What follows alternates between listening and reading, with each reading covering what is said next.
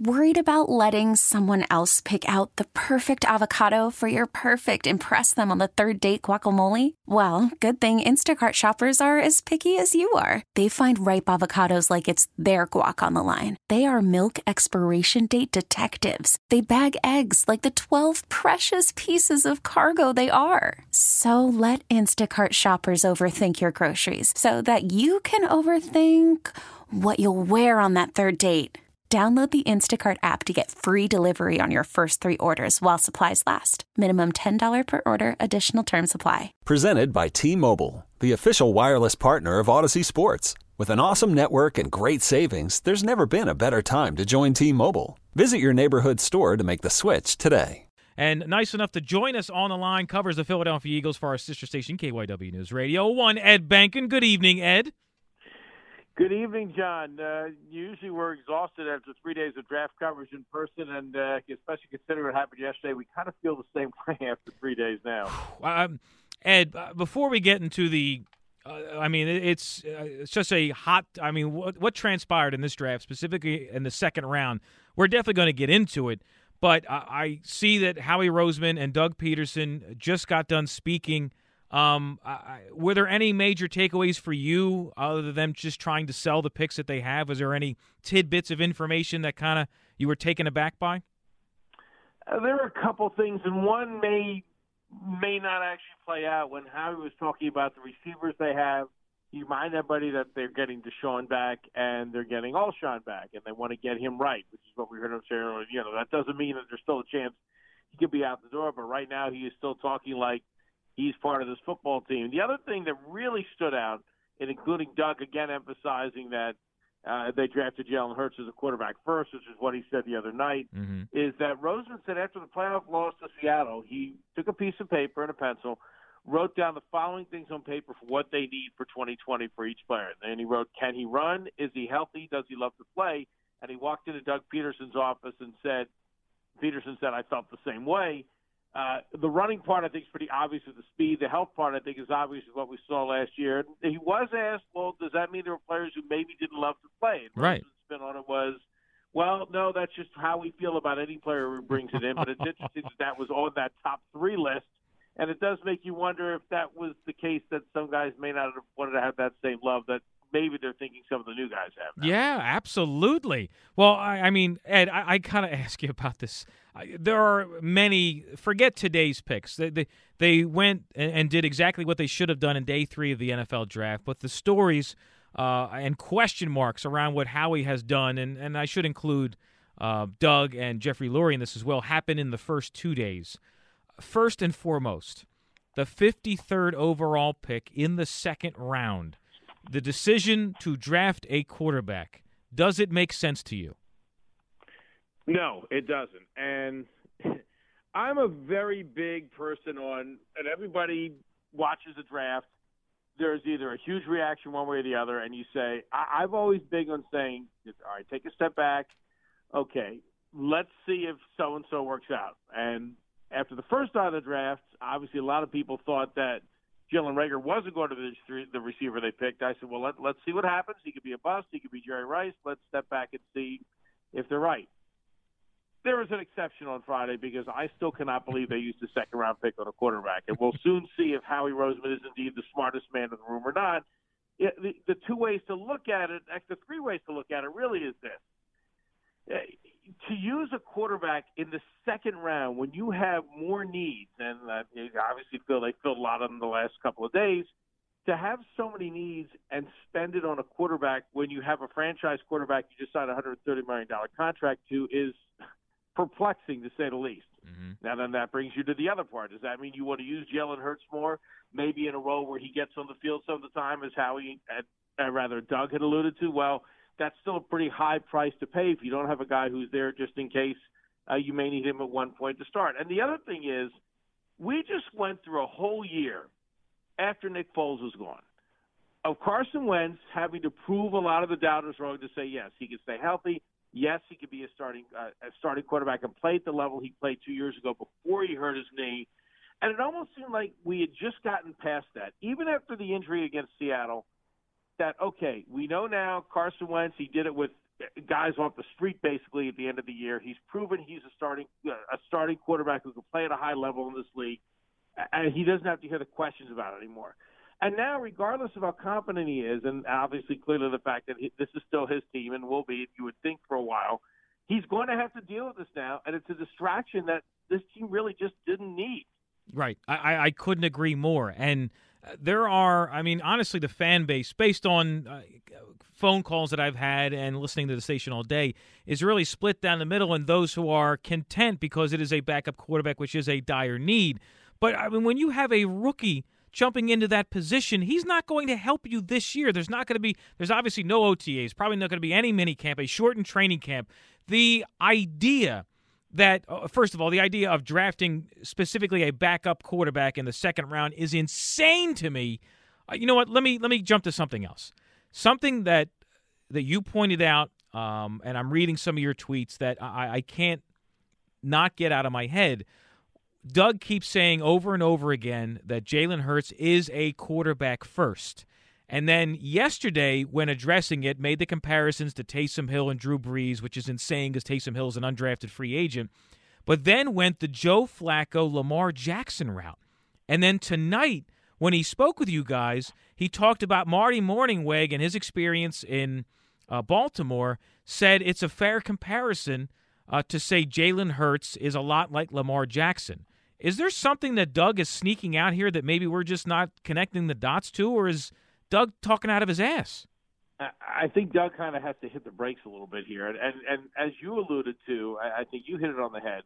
Let's say they drafted this guy to be ready to be the backup in case something happens to Carson Wentz. Well, he's not ready for that yet. He's still got a lot of developing to do. And you pointed out there's most likely going to be no OTAs. We don't know when training camp's going to start, if it starts at all, if it starts late, if there is a season.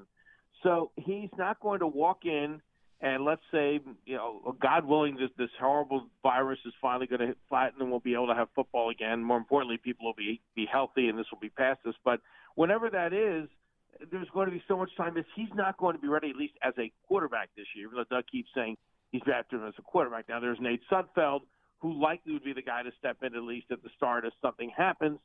But it goes back to the price you paid to go this high. And there was the quarterback factory quote that was mentioned by Howie. And, well, it's great that the Patriots could do that because they picked 32nd every year. They had some guy named Tom Brady, and they drafted those guys who became assets. But they have 5 more Vince Lombardi trophies in their cupboard than the Eagles do right now, and there were more needs on this team before you could start looking at it from that perspective. So I don't see, unless he plays that Taysom Hill role, how he's going to contribute when the season finally does start. Yeah, I am blown away by this. And to make matters sound worse, for Doug to make the comparison, and how he did it too, to Taysom Hill in New Orleans. I mean, the guy was an undrafted free agent that they thought, well, we can turn him into something. He specifically drafted a quarterback in the second round, Ed, when they have so many positions of need. I can't imagine how Carson Wentz feels right now. He's probably not thrilled. And the fact that they mentioned, hey, we gave Carson a call this morning. This was yesterday. We told him about it. He's okay with it. Well, why would you be concerned enough that you have to call Carson Wentz to do something like that if you didn't feel that, if nothing else, even if Carson Wentz of sound body and mind isn't worried and is as confident as he ever was and is able to stay healthy, they know what city are we in? Oh, yeah, Philadelphia. Mm-hmm. It's going to be an issue. It's going to be brought up. Now, maybe, as we said, God willing, if everything starts on time because this terrible virus is finally flattened out, then it'll die down a little bit as training camp goes because Carson's clearly going to be the starting quarterback. And I'm sure if there are preseason games that Jalen Hurts will go in and make his share of mistakes and remind everybody that he is nowhere near being a starting quarterback in the NFL. At least you would think that would turn out that way. Now, of course, we are in an age where some rookies progress a little faster. So it's just the whole dynamic of it. It's another headache you don't need. And let's not forget this team, and this is a credit to Doug. They've got through a lot of off-the-field junk last year and still found a way to win the division with a very depleted receiving core. And that's a pretty good accomplishment in itself, but there was a lot of off-the-field distractions they had to deal with. And now you might be adding one to your quarterback who you just spent a year being able to say, look, he's proven he's healthy. He's proven he can be an elite quarterback.